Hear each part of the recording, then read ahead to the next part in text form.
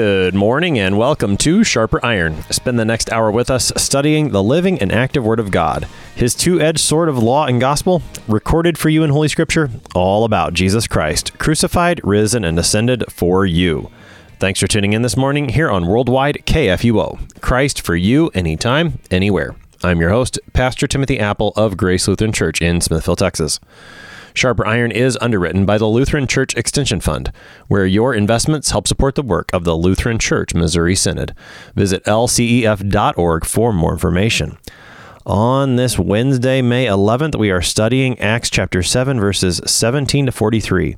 As Stephen continues his defense and proclamation before the Sanhedrin, he goes through God's grace shown to Israel through Moses and the exodus from Egypt, even as Israel rebelled against him. To help us sharpen our faith in Christ as we study God's Word today, we have with us regular guest, Pastor Matt Wheatfeld. Pastor Wheatfeld serves as the Director of Admissions and the Director of the Christ Academy program at Concordia Theological Seminary in Fort Wayne, Indiana. Pastor Wheatfeld, welcome back to Sharper Iron.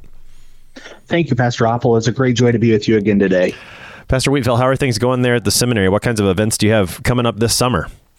Absolutely. So in regard to events, we've got our high school Christ Academy program, our Timothy School and Phoebe School, going on June 19th through July 2nd. And so that's, again, a wonderful opportunity for high school students from those exiting 8th grade and entering into high school in the fall to those who are exiting high school, entering college or the workforce in the fall, to get a chance to spend 2 weeks on our campus with like-minded Lutheran students who might be interested in checking out what pastoral or diaconal ministry might be, as well as being able to meet other Lutherans from around the world. We have students coming from Sweden and Norway, from the Dominican Republic, and from all over the Lutheran Church Missouri Synod this year, and it's going to be a great joy. So please go to our website, register for that, ctsfw.edu, go to the admission event tab, and Christ Academy is right there. And if you have any questions, please don't hesitate to email us at Christ Academy, all one word, Christ Academy at ctsfw.edu. And for those who might be interested in just checking out the seminary in general, we have constantly going on plan your own visits. So go to our website and check that out as well. Awesome. Great events there, especially for those considering the pastoral or diaconal ministry, for them to consider that school there, Timothy Phoebe School, ctsfw.edu. Go there. Pastor Wheatfeld, we are in Acts 7 this morning, the middle of Stephen's sermon. What context should we know from the book of Acts and what Stephen's been saying to help us into the section we've got today? Absolutely. So when looking at Stephen's speech, Stephen's sermon, I think, the text, the ESV text headlines this, Stephen's speech. I think it's appropriate to call it a sermon as well. Stephen is a deacon within the church, and within the church's purview, preaching falls under both within kind of the broader understanding, not necessarily a more narrow understanding of what we as the Lutheran Church Missouri Synod does. But preaching is one of those acts that both pastors and deacons are able to do, and Stephen as a deacon is able to preach, and so calling it a sermon isn't necessarily the worst of things, given its context. So, looking at that, we've got Jesus' ascension relayed through Luke in Acts chapter 1, as well as Pentecost. Pentecost propels us into then the apostolic ministry, the apostles preaching, their teaching, their miracles, everything that they are doing. Really, John and Peter running side by side for a while before then the council, where James really becomes then the chief bishop, leader of the church there in Jerusalem. And then the apostles, knowing that they can't do all the work, again, a reason why I think it's appropriate to call this a sermon, brings in fellow servants to help with the distribution of the needs of the people. The word used there is diakonia, table servants, where we get our word and our understanding of what deaconesses do, not the preaching side, obviously, but the acts of mercy side, that they are able to serve the people of God in how the ministry is carried out in way of acts of mercy, whereas the pastors are given to then do the preaching and the teaching for the people. So Stephen's one of those people that is going to go off and is going to be table serving alongside the apostles, so that the apostles' work doesn't get gummed up in the day-to-day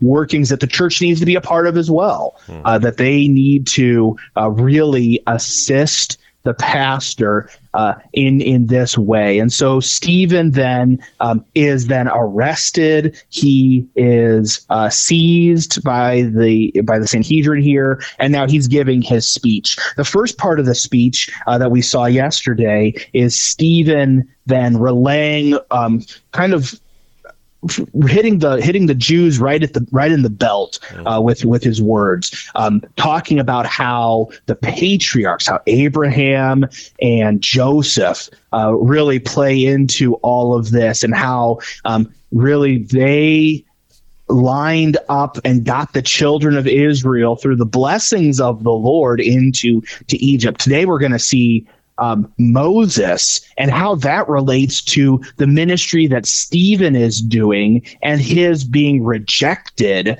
by the Jewish people. But I don't want to steal too much of our thunder before we get into the text. Sure. I do appreciate you bringing out what do we consider this text from Stephen, and whether or not it's a sermon, and less because of what that means in terms of who preaches and not. I think that's pretty clear from the scripture, but more from the standpoint of what Stephen is doing here. And it's probably less a sermon in the sense of, like, I sit down during the week, I prepare a sermon that I'm going to preach on Sunday morning. This is really more Stephen being called to give an account of his faith. An account. Right there on the spot, less than a formal sermon as we think of it today. And so I do think that that's a helpful way for us to consider this text, so that we don't think that this is something that any Christian couldn't do. I could never do this. Well, Stephen couldn't either, except by the leading of the Holy Spirit. This is Jesus fulfilling his promise that he's made. When you're brought before councils and people to give testimony, the Holy Spirit will give you words, and the Lord does that for Stephen. And so I think, a sermon in the sense that it's a long, extended speech about the Lord and his work, yes, but not necessarily a sermon in the same sense of what your pastor does on a Sunday morning. I think that's a helpful distinction and helpful for us to consider. Absolutely, and it's definitely, I think, given his station and given who he is, it is very helpful to make that distinction, that it isn't necessarily he's standing before them with a well-crafted, thought-out sermon in the sense that your pastor does that today on a Sunday morning. No, he is giving his testimony before the Sanhedrin in the way that the faith is being relayed or through the Holy Spirit to him. The Lord is giving him the words in this moment, and it is truly magnificent how the Lord chooses to use this moment. And I think that's going to be a kind of a theme, both for, look how he looks at the patriarchs before, how he'll look at Moses today, that the Lord chose this appointed time to relay his grace and his mercy to his people. But what do his people continue to do? And the same thing goes for Stephen. The Lord has chosen this time and this place to relay his mercy through his son to his people. And what do his people choose to do?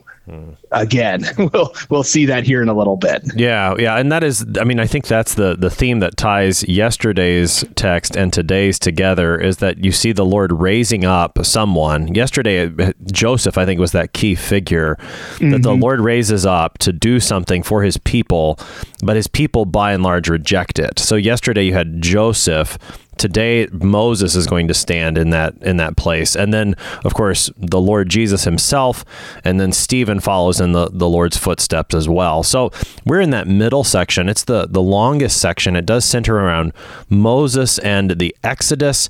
Maybe just briefly, Pastor Wheatfeld, without getting into too much detail, how do we outline this part of the text?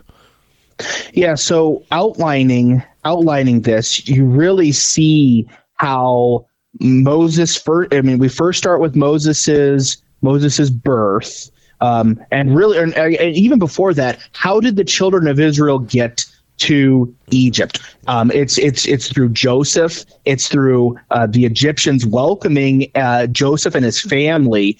But then, and really, how the Exodus begins. The children became great in number, and the king forgot about Joseph and about what Joseph did. And so then, when these two things align, then everything goes awry for the children of Israel. So we'll go through today Moses's beginning story, his killing and fleeing from Egypt, the burning bush incident with Moses's, what I would call his commissioning, his sending them off into service, his being set apart to serve, if you will, and then Moses's ultimately then how Moses was rejected by the people when he went up Mount Sinai to get the Decalogue, the Ten Commandments, to sit with the Lord, and how this then mirrors what is going on presently. All right, let's take a look at this text. We are in Acts chapter 7, picking up Stephen's speech now in verse 17. But as the time of the promise drew near, which God had granted to Abraham, the people increased and multiplied in Egypt, until there arose over Egypt another king who did not know Joseph. He dealt shrewdly with our race and forced our fathers to expose their infants, so that they would not be kept alive. At this time Moses was born, and he was beautiful in God's sight. And he was brought up for 3 months in his father's house, and when he was exposed, Pharaoh's daughter adopted him and brought him up as her own son. And Moses was instructed in all the wisdom of the Egyptians, and he was mighty in his words and deeds. When he was 40 years old, it came into his heart to visit his brothers, the children of Israel. And seeing one of them being wronged, he defended the oppressed man and avenged him by striking down the Egyptian. He supposed that his brothers would understand that God was giving them salvation by his hand, but they did not understand. And on the following day he appeared to them as they were quarreling and tried to reconcile them, saying, Men, you are brothers. Why do you wrong each other? But the man who was wronging his neighbor thrust him aside, saying, Who made you a ruler and a judge over us? Do you want to kill me as you killed the Egyptian yesterday? At this retort, Moses fled and became an exile in the land of Midian, where he became the father of 2 sons. I think I'll pause there so that we don't take too much text. We can have a chance to digest that a little bit, Pastor Wheatfeld. That's through verse 29. So we've got the first 2 parts of Moses' story. Again, this begins with what's happening to the children of Israel there in Egypt. Just rehearse some of this. This is what Stephen's doing. He's rehearsing the history. Help us to hear that history, and let's try to figure out what's Stephen doing in the way that he tells it as he goes through the exposing of the Hebrew babies and then how that applies to Moses.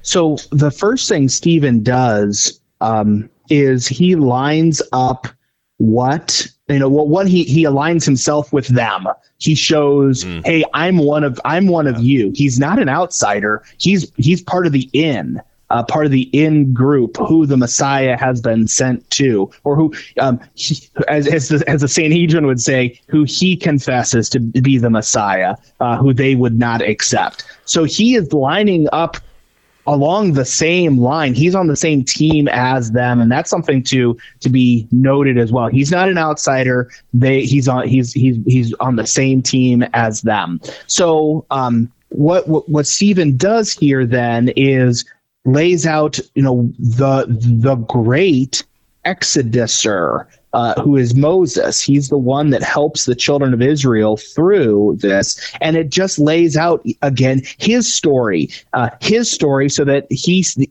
they can see their story is Moses' story. Moses' story is their story, and how that all comes to its full fruition.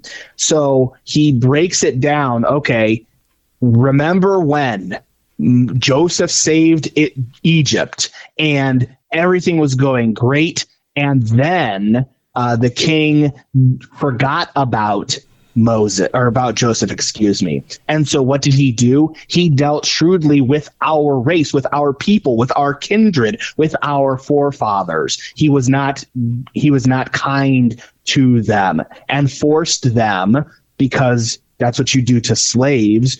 You work through force to expose their infants, verse 19, so that they would not be kept alive.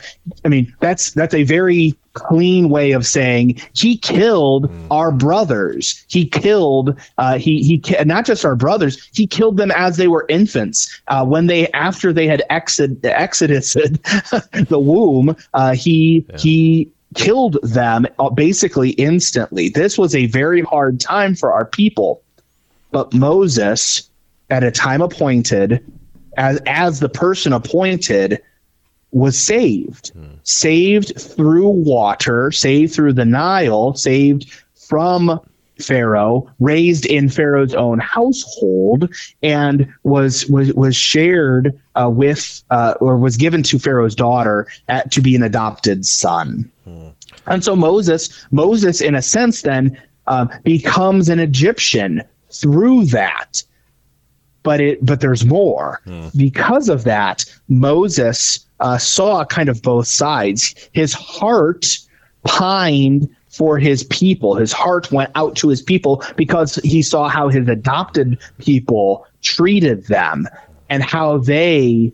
So Moses is really an outsider in some way in both camps. He's not fully an Israelite, even though he is born an Israelite, but he doesn't grow up fully in the Israelite community. He's also not a born Egyptian.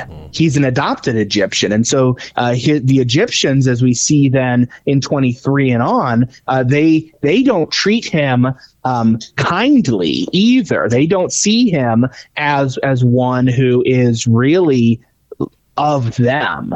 And when he comes to the age of 40, so even after that age of, when typically in the ancient world, when one is respected and lauded at the age of 30, around the age of 30, when someone becomes more like a wise person, and is it's the time you should be listening to them. So he's been part of that part of this Egyptian community now for 40 years.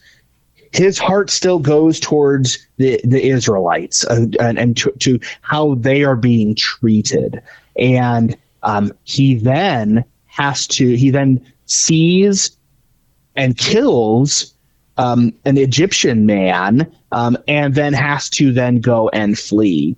It's interesting. I appreciate how Stephen ties this all in together, where the Exodus text doesn't really make it sound like almost immediately once Moses kills the Egyptian, he leaves. Yeah. This makes it almost sound like, and this makes it sound like Moses was sticking around for a little bit, and it wasn't until his crime is known, then he goes and flees. He's attached to the crime, and then he goes and flees. It's not that he does this out of some sort of righteous indignation of the fleeing, that is. He does it because he's scared. He's scared for his own life, and he's scared to see what the Egyptians are going to do. And so he goes and he flees, and he begins a new life in Midian, taking into and becoming a father then of two sons. And it's very interesting how Stephen ties this all together, that, hey, don't forget. It kind of like, I think, how Matthew does it in the genealogy. Don't forget who your people really are. Yeah. They're murderers. They're scandalizers. They're adulterers. I mean, this is the people that you are a part of. Don't forget that. I think what's interesting about particularly that second section where he talks about Moses killing the Egyptian and the reaction is Stephen gives you the the background of what's going on inside Moses' own thinking that's not there in the Exodus text from Exodus 2. Here, Stephen says that Moses supposed that his brothers would understand that God was giving them salvation by his hand, but they did not understand. So this, already there in this section of Stephen's speech, you see that there's some conflict between what Moses is up to and how the people receive him, which is going to become a bigger deal later as his speech continues. What's unique here, though, as you pointed out, we're going to come to Moses' commissioning at the burning bush in the next section. That's not happened here yet. And so at this point, and I don't know that we can answer this one way or another, at least not certainly. At this point, it doesn't seem that Moses is doing this at God's command. This is his own thinking. He thinks that it's time to deliver God's people. As it turns out, it's not. And with that, I do think that Stephen, he's not, he was accused of blaspheming Moses back in chapter 6. So I think that's one reason he spends so long on Moses here, is because he wants to assure them, no, I'm not blaspheming. As you said, I'm one of you. Moses is my guy too. So we're on the same team here, guys. I think that's one reason he spends so much time on Moses. So he's not speaking against Moses here. But I do think, at least in these first two sections, he's very much emphasizing that what happened through Moses, when it worked, that was what God was doing through Moses. And so this, I don't know if you want to think of it, this failed attempt at an Exodus here when Moses is 40 is because God's not yet ready to do that. He's waiting another 40 years. God's the one behind this. And I think that's an important thing for Stephen to get out in this part of his speech as he comes to where he's going with Jesus. God's the one who is behind Jesus. You've rejected him, but God is the one behind him. I think that's one of the themes in this part of Stephen's recounting of Moses' story that he's really getting at. God is the one who's at work here. And if you reject the human, if you reject Moses, you're actually rejecting God. I think that's part of the foundation he's laying in this part of the sermon.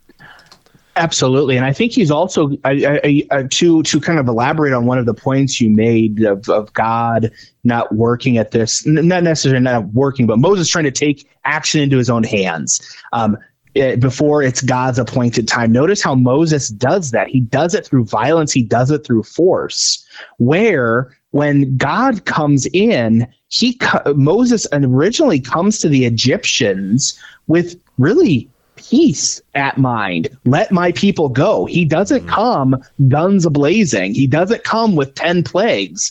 He comes, let my people go. And if Pharaoh's heart wouldn't have hardened, if Pharaoh wouldn't have hardened his heart towards that message and towards God, could this have ended differently? It's pious speculation. It says possibly, absolutely. Why wouldn't it? Because Moses originally comes in peace. It isn't until later, Pharaoh rejects what the word of the Lord, that there is a consequence to that.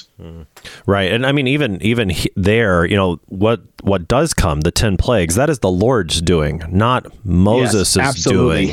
And so when he does come to Egypt later in Exodus 5 and following, that's him letting the Lord take the vengeance.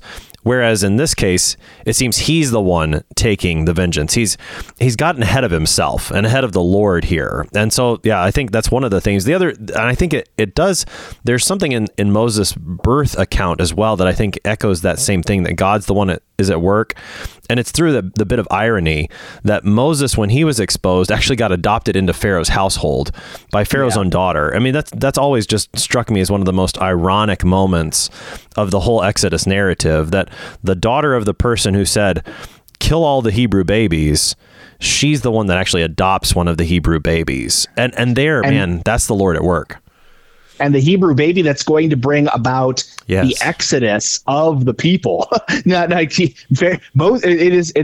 has always struck me as well, that it's Moses growing up in the household of Pharaoh as his adopted grandson, is the one who ultimately brings to right the children of the plight of the children of Israel on the Lord's behalf. It's like if it could have been anyone, you never would have seen it coming. That's right. As it being Moses.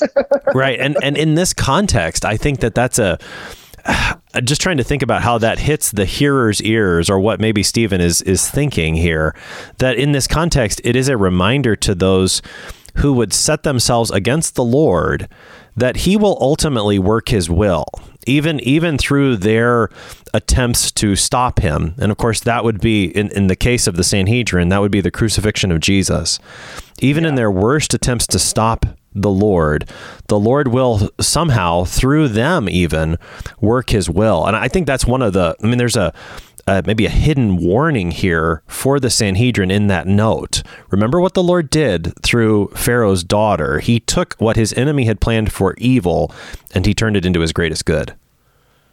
Absolutely. And it is good regardless of how you had intended this, the Lord worked for good. Mm-hmm. And I think that's, that's the tie-in from the Joseph narrative that we saw yesterday, and how the Lord will continue to do this for the people, for his chosen people. And he chooses people not based on their blood anymore, but by the blood of his son. Yeah, that's right. That's right. And that's the point that Stephen continues to make here in this sermon as he rehearses the history of the people of Israel. We're going to pick up more of his speech on the other side of the break.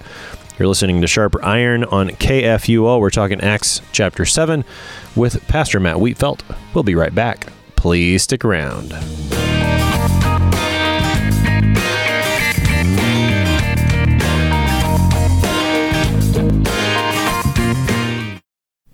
Did you know that Lutherans are helping new American immigrants get settled? How about struggling church workers in need of support and refreshment? And we assist at-risk children and provide disaster response to hurricane victims. Through LCMS recognized service organizations, we are doing all this and more. I'm Rahema Kavuga of Lutheran Church Extension Fund, and I don't want you to miss out on hearing what your brothers and sisters in Christ are up to. Visit interesttime.org to see how your support gives life to these works of mercy and love.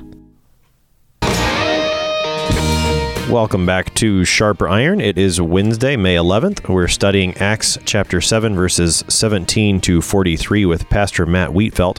He is the Director of Admissions and the Director of the Christ Academy program at Concordia Theological Seminary in Fort Wayne, Indiana. Pastor Wheatfeld, prior to the break, we looked at the first part of this section. Stephen has taken us so far through Moses' birth and his fleeing from Egypt because he had killed an Egyptian. And so now we pick up that story. He's gone into exile. He's got 2 sons. Now we come to Moses' commissioning. We're beginning again in verse 30 of the text. Now when 40 years had passed, an angel appeared to him, to Moses, in the wilderness of Mount Sinai, in a flame of fire in a bush. When Moses saw it, he was amazed at the sight, and as he drew near to look, there came the voice of the Lord. I am the God of your fathers, the God of Abraham, and of Isaac, and of Jacob. And Moses trembled and did not dare to look. Then the Lord said to him, Take off the sandals from your feet, for the place where you are standing is holy ground. I have surely seen the affliction of my people who are in Egypt, and have heard their groaning, and I have come down to deliver them. And now come, I will send you to Egypt. This Moses, whom they rejected, saying, Who made you a ruler and a judge? This man God sent as both ruler and redeemer by the hand of the angel who appeared to him in the bush. This man led them out, performing wonders and signs in Egypt and at the Red Sea, and in the wilderness for 40 years. This is the Moses who said to the Israelites, God will raise up for you a prophet like me from your brothers. This is the one who was in the congregation in the wilderness with the angel who spoke to him at Mount Sinai and with our fathers. He received living oracles to give to us.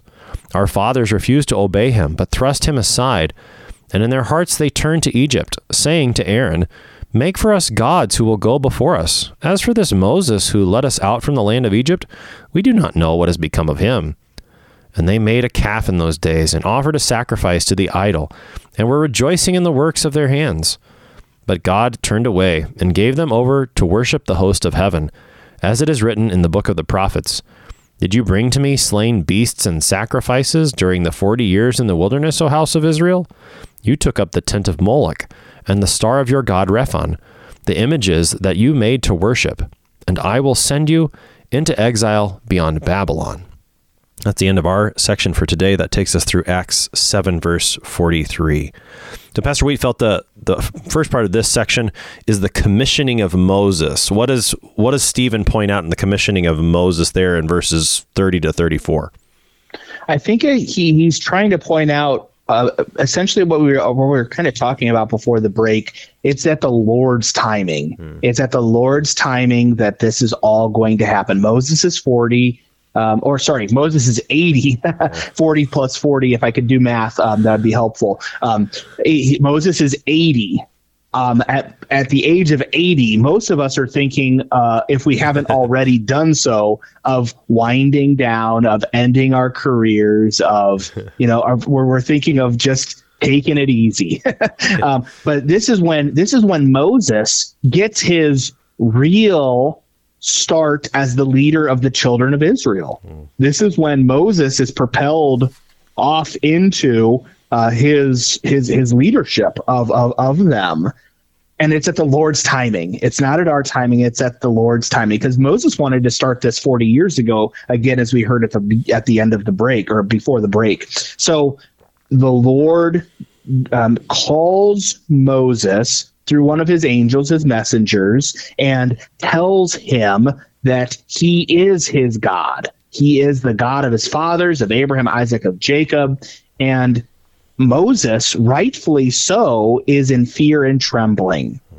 And he goes on to recount then the taking off of the sandals, you're on holy ground. But then he sends him in verse 34 at the end, could be 34b, and now come, I send you to Egypt. The Lord, just like what he has done for Christ, he has sent him. He so then calls disciples and changes them into apostles, sent ones.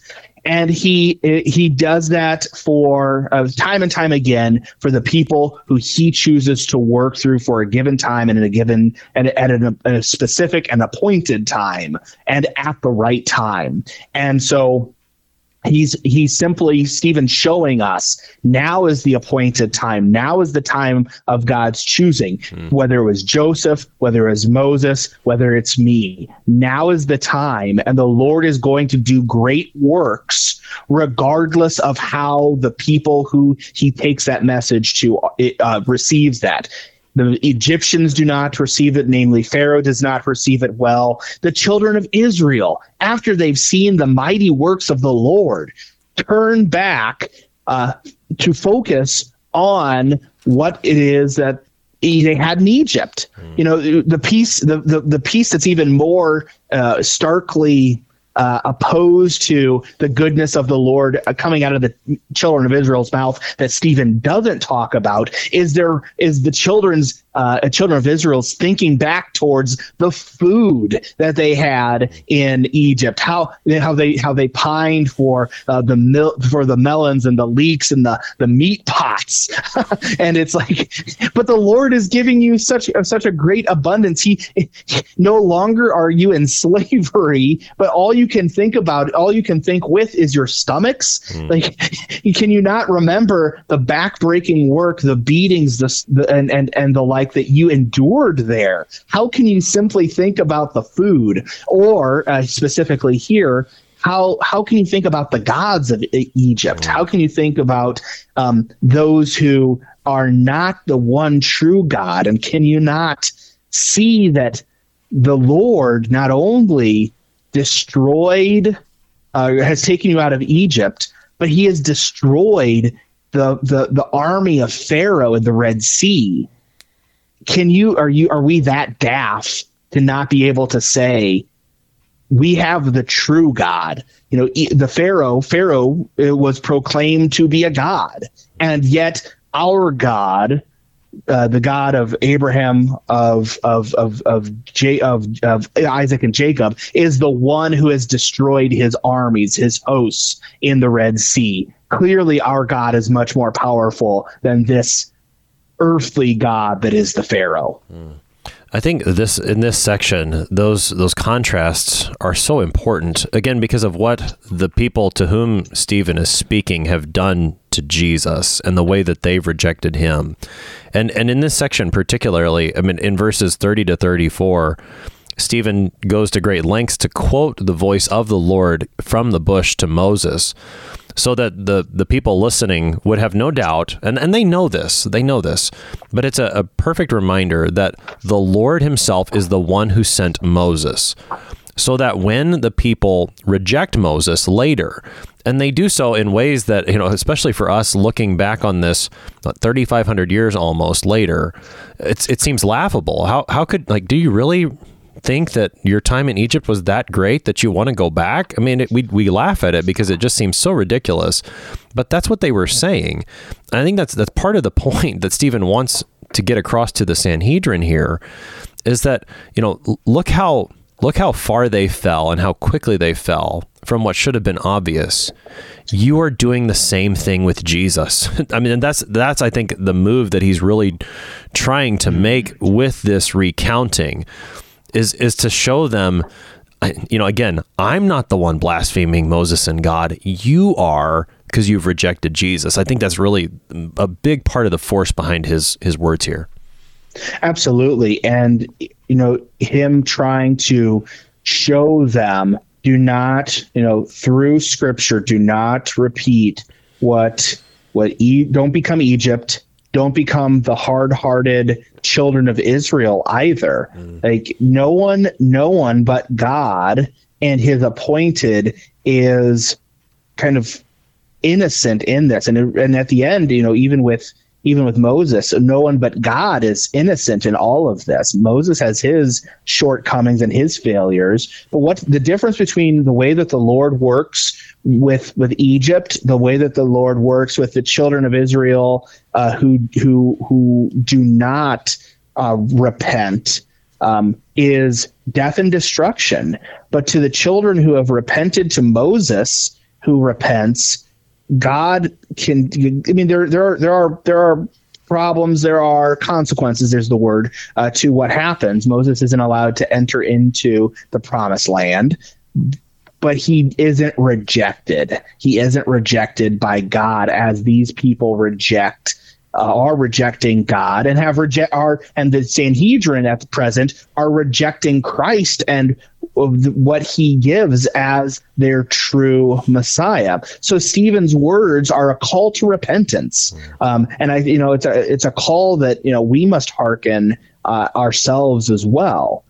Repent, for the kingdom of God is at hand. Repent and believe in the gospel. As he gets into verses 35 and following, you get this, and I think the ESV does a nice job of translating here and getting across what I think is the rhetorical effect that comes through pretty well in the Greek.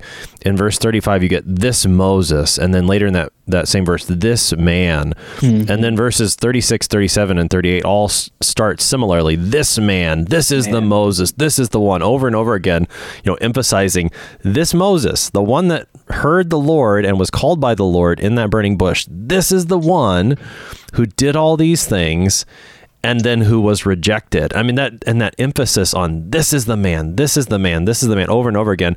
It's almost like Stephen was, and maybe here I'm thinking like a preacher, and I don't know if this is, but it's almost like Stephen was setting himself up to talk about Jesus that later on. Yeah. And he didn't get the chance because they stoned him.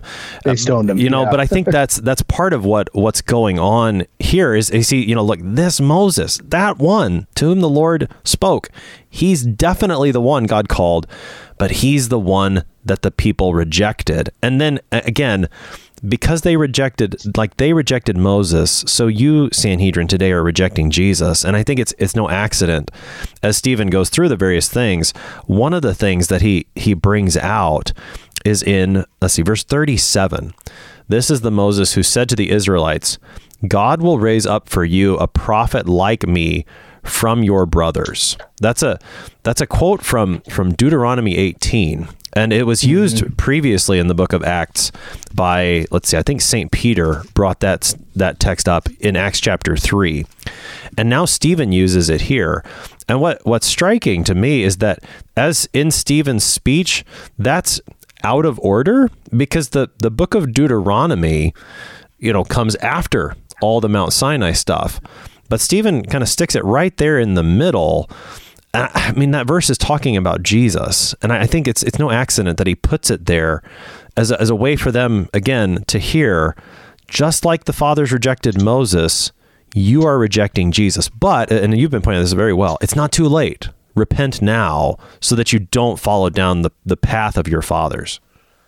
I appreciate what Stephen does here, and I think you're spot on with the Deuteronomy happening after. Thinking about the way that the Hebrews think and talk and teach, it's very secular. How it just keeps keeps swinging around and around and around, and so he's hitting different things from different times in order to convey one whole message that is a message of repent. It's not the time isn't over yet.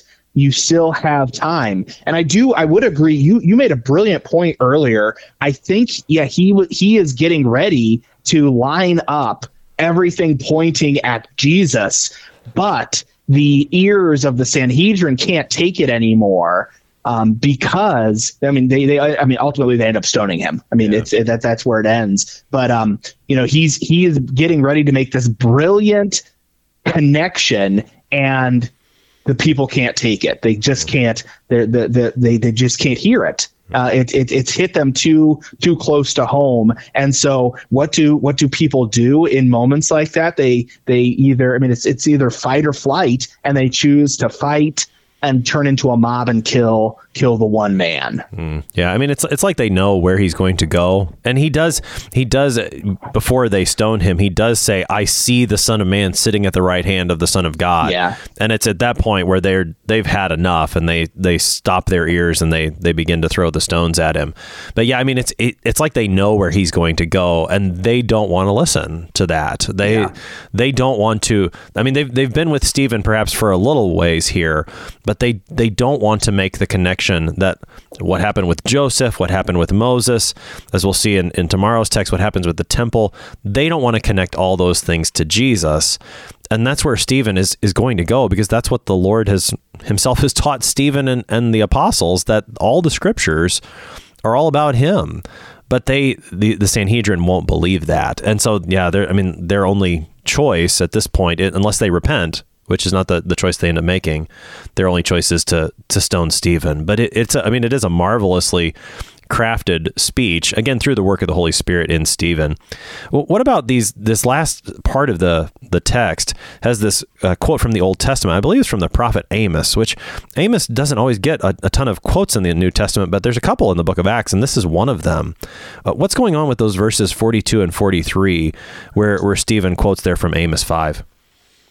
Again, I think he's being like a good Hebrew teacher, and kind of lining things up and showing how this from the Exodus and the account of Moses lines up very well with what Amos is teaching as well, and how this all works together and plays out in order to show this isn't the only time that you, as the children of Israel, have fallen away from who the Lord is and what he has done for you as well. So this isn't a one and done thing. This is something that has happened time and time and time again. And what you ought to repent.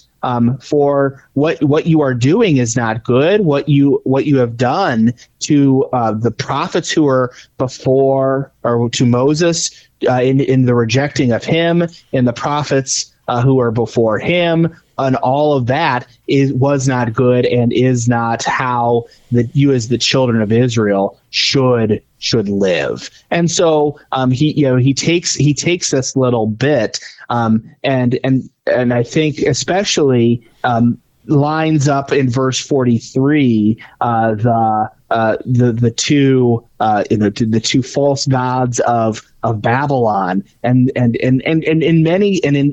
this way connects them specifically to what the children of Israel were doing at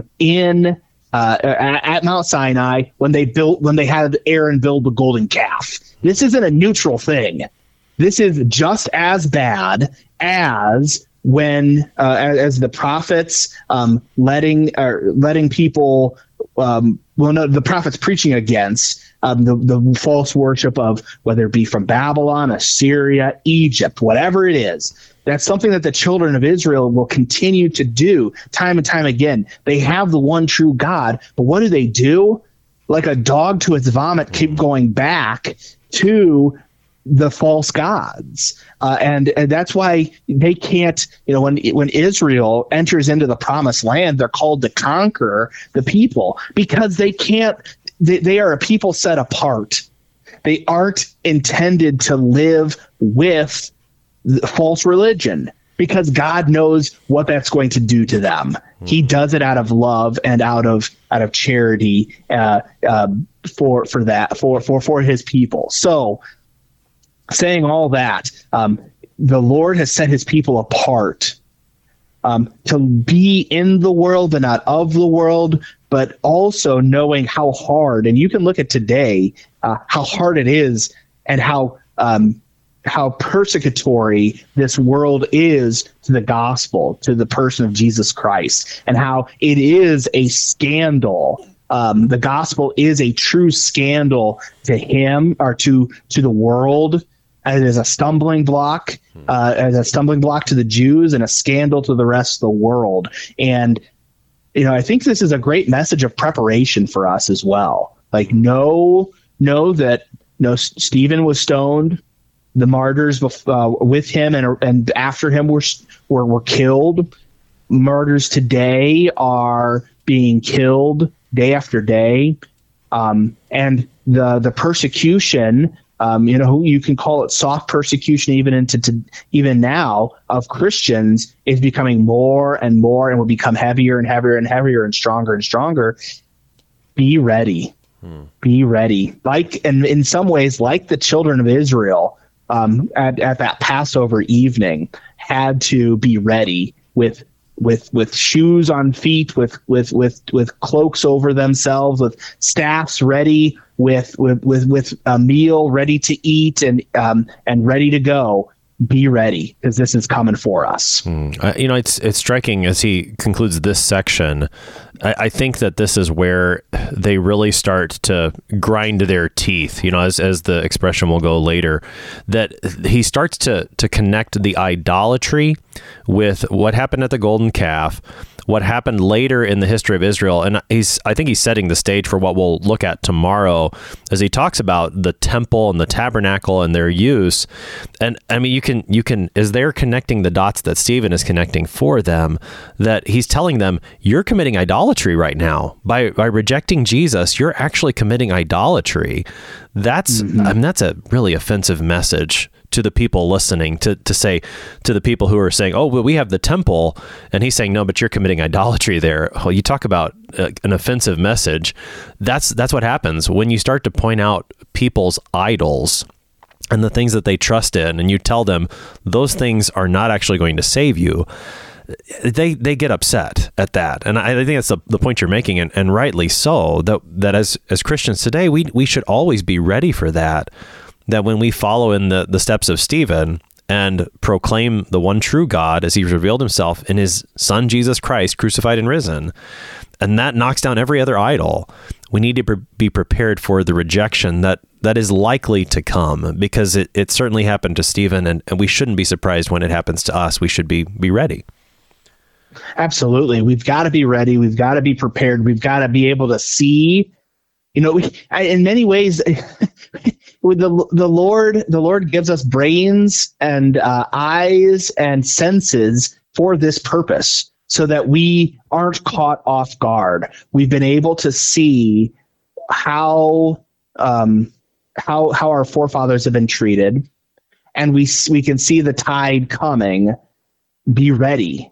We're not called to fight in the way that, in the way that, the world would fight, but we're called to make the true confession. We're called to preach the gospel in season and out of season, knowing that it's the Holy Spirit that's going to give us the words at the time appointed for the task that is at hand. And that task that is at hand is going to may be, our persecution, will be our persecution, may be our death because of it. Our church just celebrated confirmation, not last Sunday, but 2 Sundays ago. And it always strikes me that, we're asking, so our church does confirmation at whatever age the parents feel comfortable, so it's not a set. But even if it's 8th grade, we're asking 8th graders, 13, 14-year-olds, will you stay faithful? Will you commit to staying faithful to the faith, even to the point of death? And what do they say? With the help of God. It is only through the help of God that we are able to remain faithful and see this through. He is the one who has begun the good work in us, and he is the one that will bring it to completion at the day of his choosing. And it is only through him. Whenever we try, whether it was Moses, whether it was anyone else along the history of the Bible, tries to do things their own way, it always ends up poorly. Whether it's Moses killing the Egyptian before his ultimate commissioning, whether it's Moses striking the rock in the wilderness when the Lord told him to speak to the rock, whatever it is, whenever we try to take things into our own hands, it always goes awry. But the Lord, who is faithful, will see things through for us and will continue to send us his Holy Spirit and continue to help us along the path of this life to the day when he calls us to be at home with him in heaven. It is confirmation season in much of the Missouri Synod right now. We had confirmation here at Grace very recently as well. And I do that last question that you ask, I will, and the answer I will by the grace of God, or I do by the grace of God, is just a fantastic reminder to all of us that to be ready and to know the importance of that Christian faith that the Holy Spirit has given us, that above all else is the most valuable thing. So with that in mind, it being confirmation season, maybe we were confirmed years ago or newly confirmed, Pastor Wheatfield, help us to wrap this up and to see Stephen as an example to us of giving that good confession. Absolutely. So whether you were just confirmed, whether you were confirmed a season or 10 seasons ago, Stephen gives us a fantastic example of making the good confession. What are Stephen's words? Stephen's words come from Scripture. He is relaying the facts of Scripture, the facts of the faith out for the people. And what happens when the people hear those? I mean, this is God's in crowd, if you will. These are God's chosen people. And when they're hit with the reality that is the faith, that is Scripture, they recoil against it. That's God's in people. That's God's chosen. These are the people who have grown up in the Scriptures. Imagine what's going to happen when you speak the words of God to people who have outrightly rejected it. People, whether they are atheists, whether they are of another faith, whether it's Islam or something else, whether it's even that group of this growing group called the nuns, when they get hit with the word of God, they are going to recoil against it. And even faster than the Sanhedrin picked up stones to stone Stephen, they're going to come after us. But we have a God who has promised that he will never leave us nor forsake us. We have a God who gives us his Holy Spirit. We have a God who has given his only begotten Son to die for your sins. So your sins are forgiven. You have his Holy Spirit. He will never leave you nor forsake you. And he will be there with you to the end, regardless of how that end is. Recently, a pastor friend posted on Facebook just how, an infography of the way that all of the apostles died. And it was only one of the apostles, John, who lived out his life in exile, but lived to a nice old age. The other apostles were all killed, were all martyred. And that martyr word, just as a reminder, it comes from the Greek martyreo of witness, to make a confession, to say the same thing that the Lord says about who he is and who we are in him, that we have been forgiven, and that the Lord ultimately comes to forgive the whole of the world. And so we must, through his Holy Spirit, repent and believe in the gospel. Pastor Matt Wheatfeld is the Director of Admissions and the Director of the Christ Academy program at Concordia Theological Seminary in Fort Wayne, Indiana, helping us today with Acts chapter 7, verses 17 to 43. Pastor Wheatfeld, thanks for being our guest today. Oh, my pleasure, Pastor Apple. Always a joy to be with you. I am your host here on Sharper Iron, Pastor Timothy Apple of Grace Lutheran Church in Smithville, Texas. If you have any questions about Acts chapter 7, please send an email to kfuo@kfuo.org or use the open mic feature on the app. You can send up to a 60-second message to us, and we always love to hear from you. Thanks for spending the morning with us. Talk to you again tomorrow.